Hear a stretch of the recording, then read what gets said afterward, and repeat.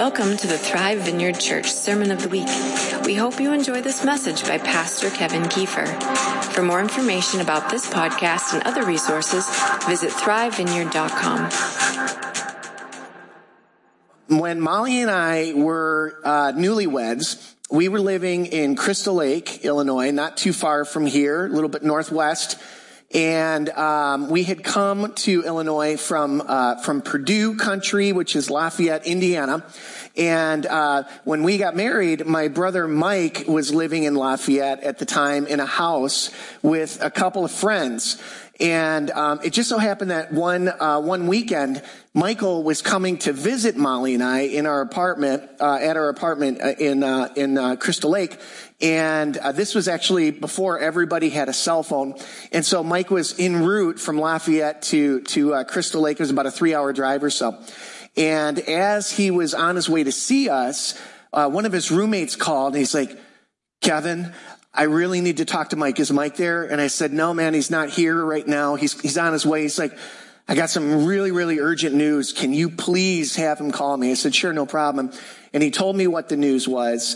And I said, "That's a really big deal. I'll have Mike call you." And so as Mike is en route, I'm trying to figure out how I'm going to share this big news with him. I don't know, I guess I didn't do a great job of it, but when he got to the house, I was about to share what happened, but I felt it was rude. And so first I was like, "Hey man, how was your trip? Like, did everything going okay? How'd the car hold up? You have an old car?" He's like, "Everything's good." I said, "Well, hey, I do have some urgent news that I want to share with you." And he said, "What's that?" And I said, "Well, your house burnt down." And he said, "Yeah, that is really urgent news." And then he said, "You might have just started with that." like when you said you had urgent news, but then you started asking me about how my drive was. I didn't think it was going to be that big of a deal, but then it was a really, really big deal, right? And the Apostle Paul, in the letter to the Galatians, Paul kind of did it the right way. He had sort of a similar situation, and in the book of Galatians, this letter of Paul's to the Galatian church, Paul had this incredibly urgent news that he had to share with the church in Galatia. And what's interesting about this book, and we're going to be starting this new series in the book of Galatians, and what's interesting about it is that this is such an important letter that Paul skips every pleasantry and he launches right into the heart of the matter and the meat of the matter, because the subject matter is so unbelievably crucial. And the topic here today is about the gospel. And we're going to be wrestling around with the gospel. And so one of the things that you guys probably guessed is that as we're talking about the gospel, this is a really big deal. But I hope and imagine that you'll discover at the end of our time together that it's actually a bigger deal than what we even might think, even though we're throwing around such an important concept as the gospel. And so as you guys probably know, the Apostle Paul planted a church, or maybe just a couple of churches, in this area called Galatia. It's in Turkey. Actually, there's a Galatia, Illinois, straight south, about 200 miles from here. So if you want to visit Galatia, you can do that. But the Galatia that we're referring to is in Turkey. And so Paul planted a church in this area called Galatia, and then he very quickly left to go and plant other churches. But after he left, not long after he left, a group of people came into the church that he planted, and they began to spread a rumor and to spread a teaching.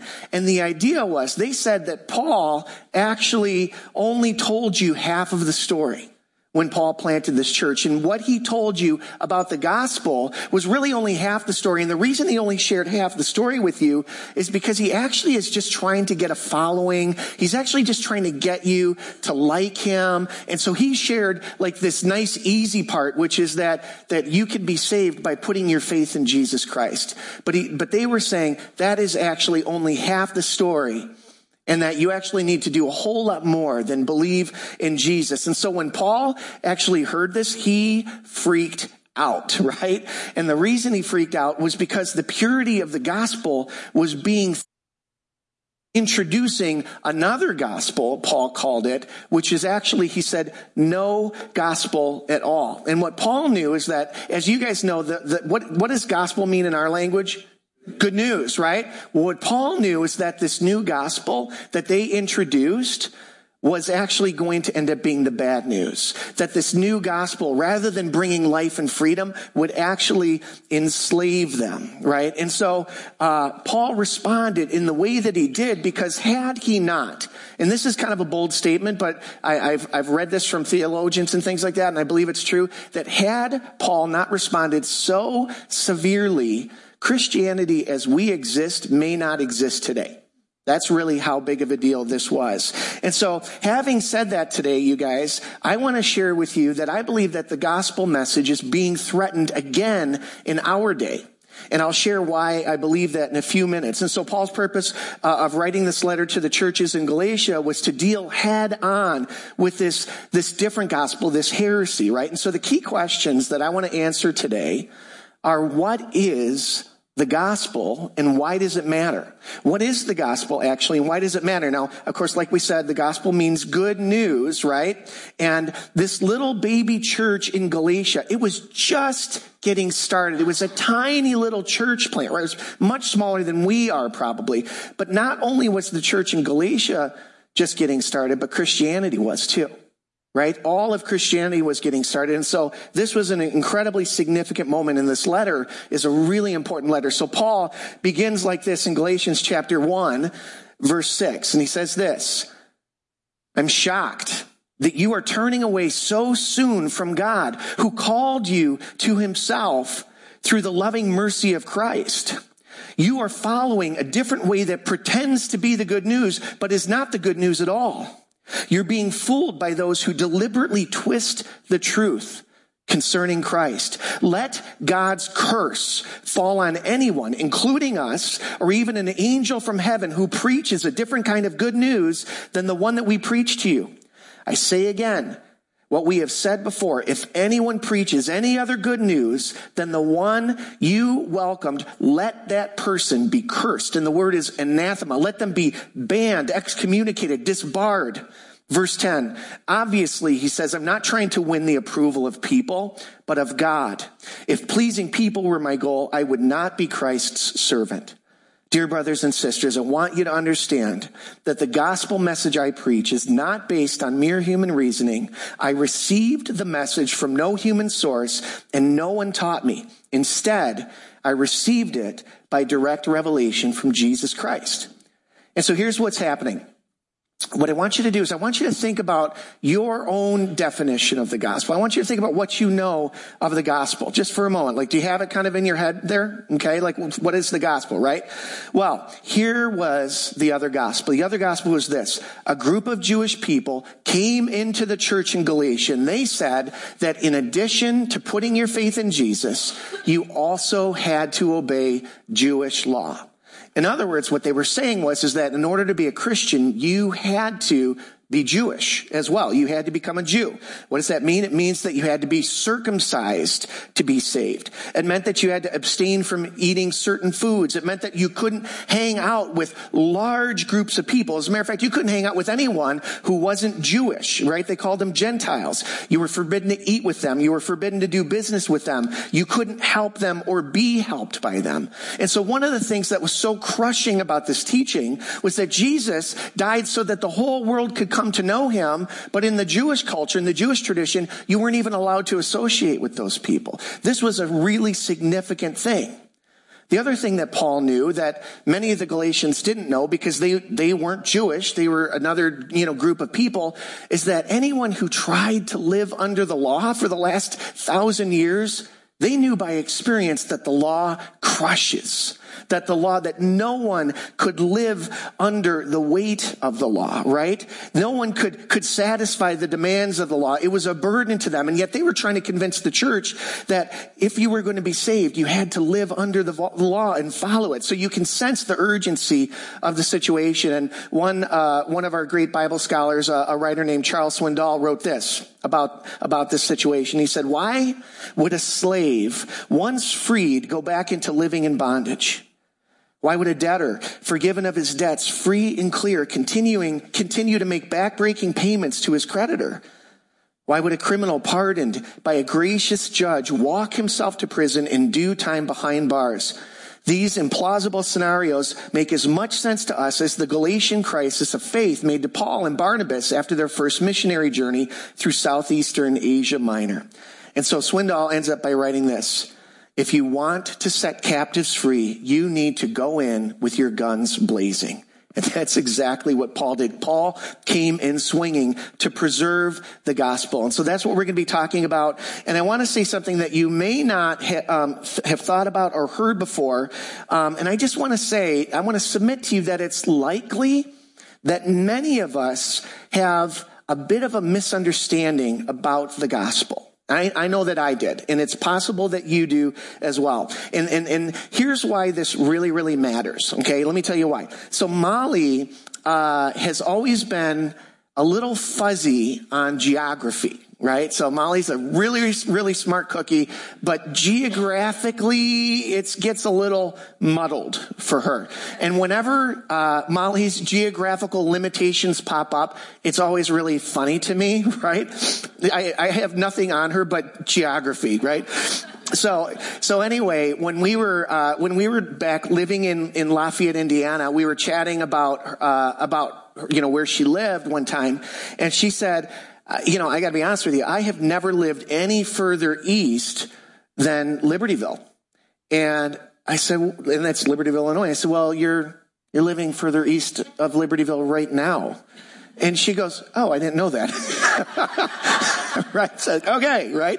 So, but let's just say, for example, let's say that we were in Lafayette, Indiana, and Molly wanted to drive home to Libertyville, and she wanted to get there by dinner time to have dinner with her parents.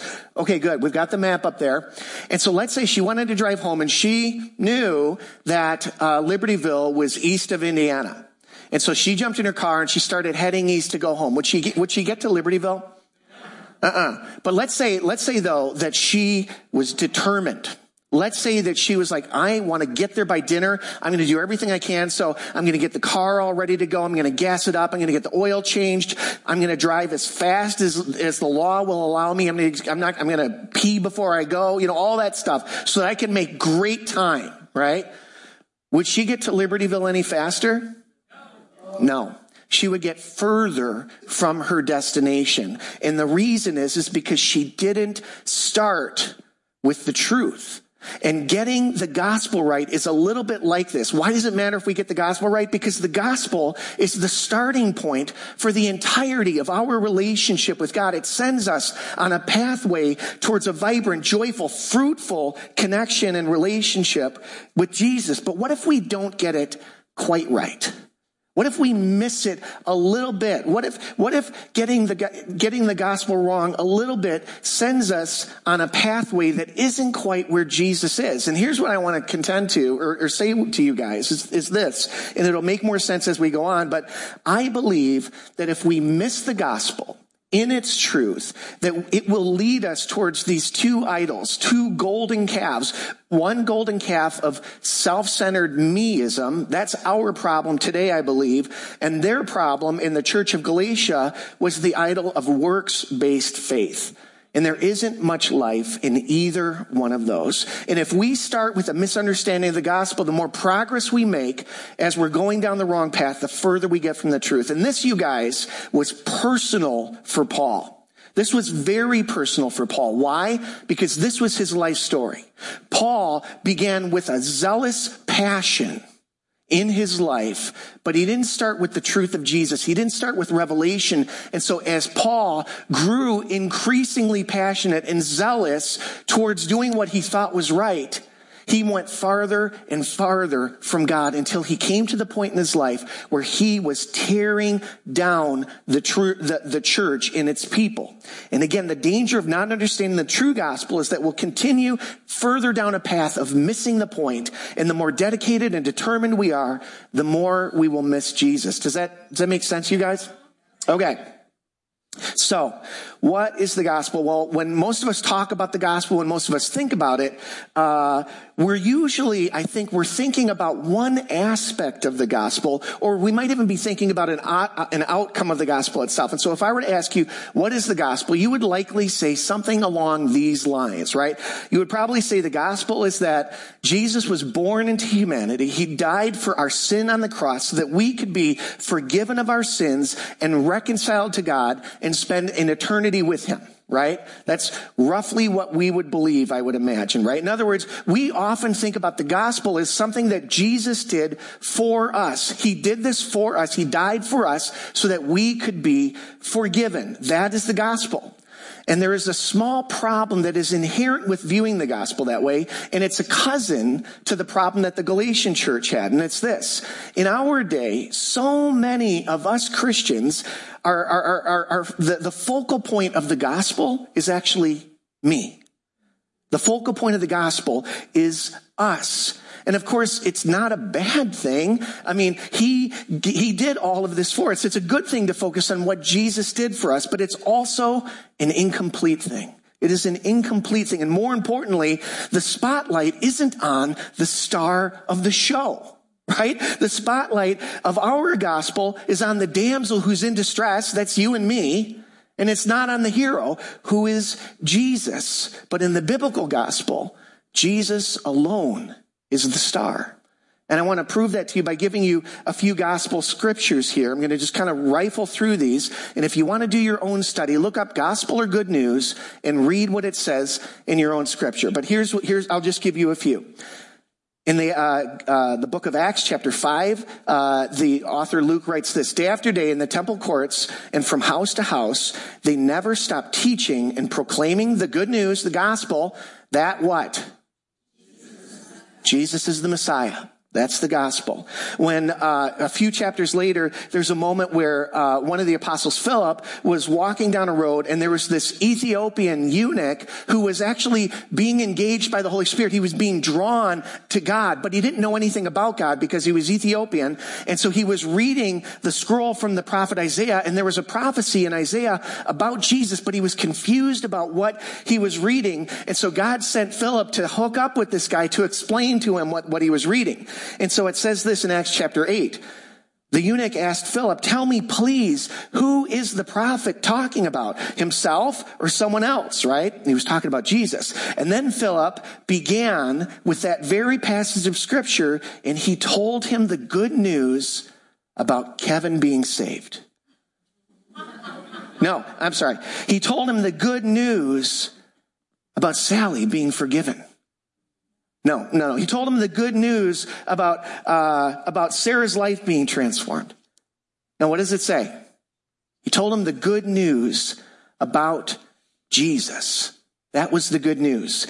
In just a few chapters later, Paul preaches this sermon, and he gives us an incredibly comprehensive look at what the gospel is in Acts chapter 13.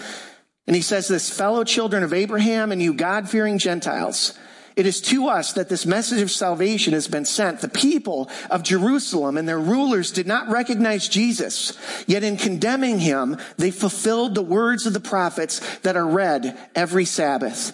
They found no proper ground for a death sentence. They asked Pilate, though they found no proper ground for a death sentence, they asked Pilate to have him executed. And when they carried out all that was written about him, they took him down from the cross and they laid him in a tomb.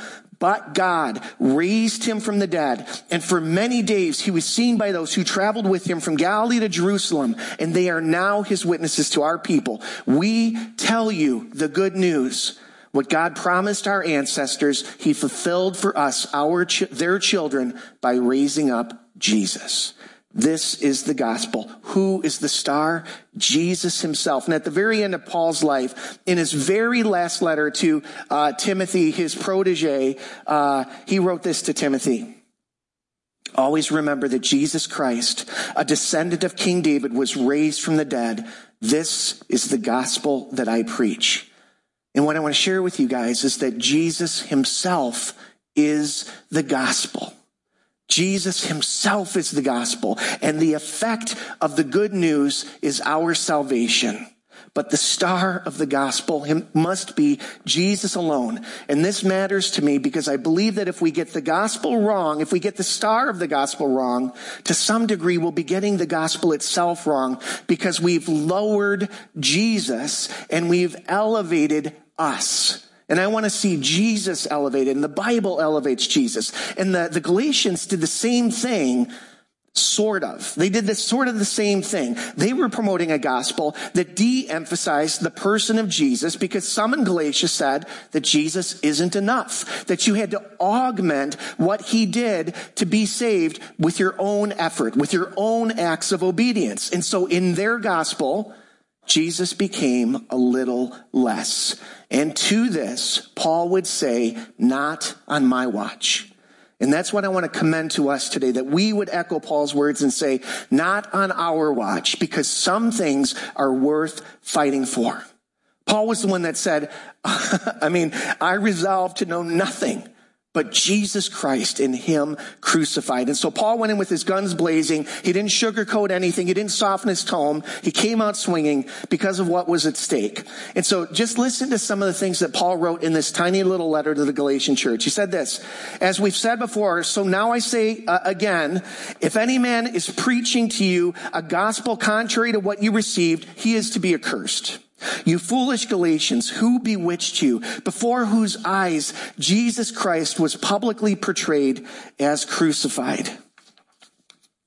Are you so foolish? Chapter 3, verse 3. Having begun by the Spirit, are you now being protected, or perfected, I should say, by the flesh? And finally, I wish that those who are troubling you would even mutilate themselves. This is referring to circumcision. Somebody just did. That's the whole thing, right? That's what Paul is saying, right? That was a little over the top, Paul. So he is writing to the church to confront this heresy, but his confronting isn't even over yet. Because what happened, then he says, here's something that happened. I want to tell you how I dealt with it. And so what happened next is that Paul had a rendezvous. He had a connection with the Apostle Peter, someone no less than the great Apostle Peter, the cornerstone of the church, right? And so he met Peter in Antioch, and he saw Peter do something that would muddy the gospel and would draw people further away. And so he confronted this. I want to show you how Paul confronted Peter. It says this in Galatians chapter 2. But when Peter came to Antioch, I had to oppose him to his face, for what he did was very wrong. When he first arrived, he ate with the Gentile believers who were not circumcised, right? So he's hanging out with everybody, the people that weren't circumcised, eating and drinking and fellowshipping with them. But afterward, when some friends of James came, Peter wouldn't eat with the Gentiles anymore. He was afraid of criticism from these people who insisted on the necessity of circumcision. As a result, other Jewish believers followed Peter's hypocrisy, and that's important, guys. They followed Peter's hypocrisy. Even Barnabas was led astray by their hypocrisy. And when I saw that they were not following the truth of the gospel message, I said to Peter in front of all the others, since you, a Jew by birth, have discarded the Jewish laws and are living like a Gentile, why are you now trying to make these Gentiles follow Jewish traditions? And so, when Peter was around the Gentiles, he acted free, right? He's like, I'm not under the law anymore. I can eat and drink and hang out and we can have fun. But as soon as Jewish people came in that believed in circumcision and believed in following the law, Peter withdrew. And when he did that, by his example, other people started to do it. And so because it was such a public thing, Paul confronted him very, very publicly, right? Peter was saying one thing and he was doing another. And it turns out, you guys, that believing something in our heart and in our head isn't enough if it isn't lived out and manifested in our lives, because people are always watching. People are always watching. And Peter was leading people into slavery rather than into freedom. And that's what our unbiblical behavior does. As image bearers of Christ, as image bearers of God, and as professing Christians, I want you to know that you and I are always, capital A, always representing Christ. Our lives are always speaking. And it can be easy in our tradition because we, here in the Vineyard, we know the grace of God. We know the goodness of God so well. And it can be easy for us, I think, to get lax on holiness. It can be easy for us to get lax on obedience. Why? Because we know we're forgiven. We know that the grace is there, right? And so we can just kind of get a little bit easy on ourselves. But the problem is that whenever we get easy on ourselves, it costs someone somewhere, because people are always watching us. They're always watching our witness. And so Paul knew that Peter was influencing by his example, and so he had to deal with that severely. And it probably cost Peter some embarrassment. But I want to say that it saved the church. It cost Peter a little bit of embarrassment, but what Paul did brought people to freedom in Jesus. And I want to say that some things in our faith, church, are worth fighting for, because the world, the flesh, and the devil, our culture, are always trying to erode the gospel. They're always trying to erode everything that is within the pages of the scripture. And I want to tell us, let's not let that happen on our watch. Let's not cave in to the pressure of our society or our friends or even our own logic. If any of that opposes what God says in Scripture, hold fast and fight when we have to fight, because some things, church, are worth fighting for. And so in our season, as in every other season, the gospel is under siege. The gospel is being attacked, right? Some people would say the gospel is just too good. It's too good. It's impossible to be saved by faith in Jesus alone. You have to add your obedience to the equation, to which we say, absolutely not. Faith in Christ alone is sufficient. What he did, the cross, is sufficient. And some other people would make the gospel all about us. It's that idol of meism. And we're going to say it's not about me. The gospel is about Jesus. He is the center. He gets the glory. He himself is the hero. And so I'm wrapping up here. And I just want to give you guys like 3 challenges. I'm going to give you 3 challenges. And what I would encourage you to do and ask you to do is have some time with God on your own this week. And my little challenge or assignment to you will require 3 connections with God, because you're going to tackle each of these 3 things in each of those connections. So the first thing I want to do is I want to call all of us to hold up the full and pure truth of the gospel in our time. In your time. Make it about Jesus. Tell Jesus' story to your friends. Tell Jesus' story to your kids. Make him famous. And then tell them about how he changed your life. But make the gospel about Jesus. Number 2, I want to encourage you to be ready to stand. Be ready to fight when fighting is needed. There are some things in life and some things in faith that can only happen if someone fights for it to happen. Do what Paul did. Recognize the moment and be ready to fight. Ask God to give you a discernment. When do I need to step up? When do I need to fight? And finally, I just want to say, be aware of the example that you set with your life, because your whole life is speaking. Live like Jesus. Walk in holiness. Be obedient. Show honor, because you are influencing more than you know. This church is a fight worth fighting for. Amen? So here's the assignment. You guys can stand up.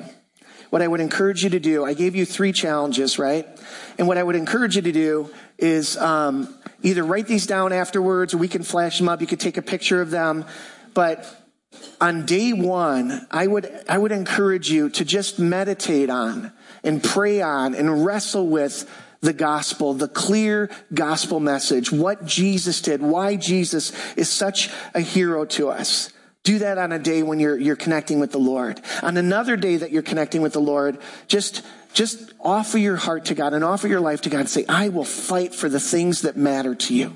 Show me what that looks like. Show me how to do that. Show me where there's injustice in the world. Show me where people are being, damaged by whatever is going on. Show me, Lord, where your kingdom is not being made manifest, and show me how to fight there. Do that work with Jesus. And finally, on another day, I would encourage you to just do some personal business. And I would just encourage you to just ask God, Is there stuff in my life? Are there practices in my life? Are there habits? Is there ways of thinking in my life that mar my example, that don't portray you in your perfect character? And then in that space where you're just offering your heart to Jesus, I would just encourage you to repent of it and to set yourself on a new course, because Jesus will meet you there. All right, so let's just pray and ask God to do this stuff.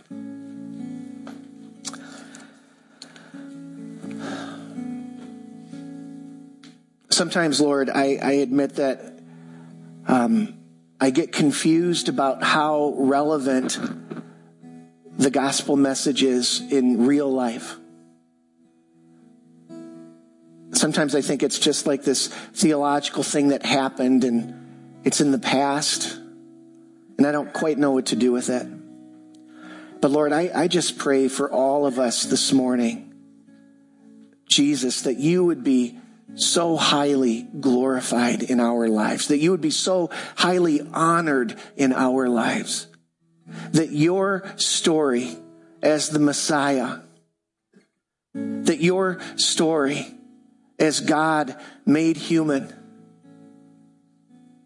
your story as the one crucified on our behalf, raised from the dead, ascended to heaven, that your story would overwhelm us, that it would engulf us, that we would be like you, like Paul that said, I resolve to know nothing but Jesus Christ and him crucified.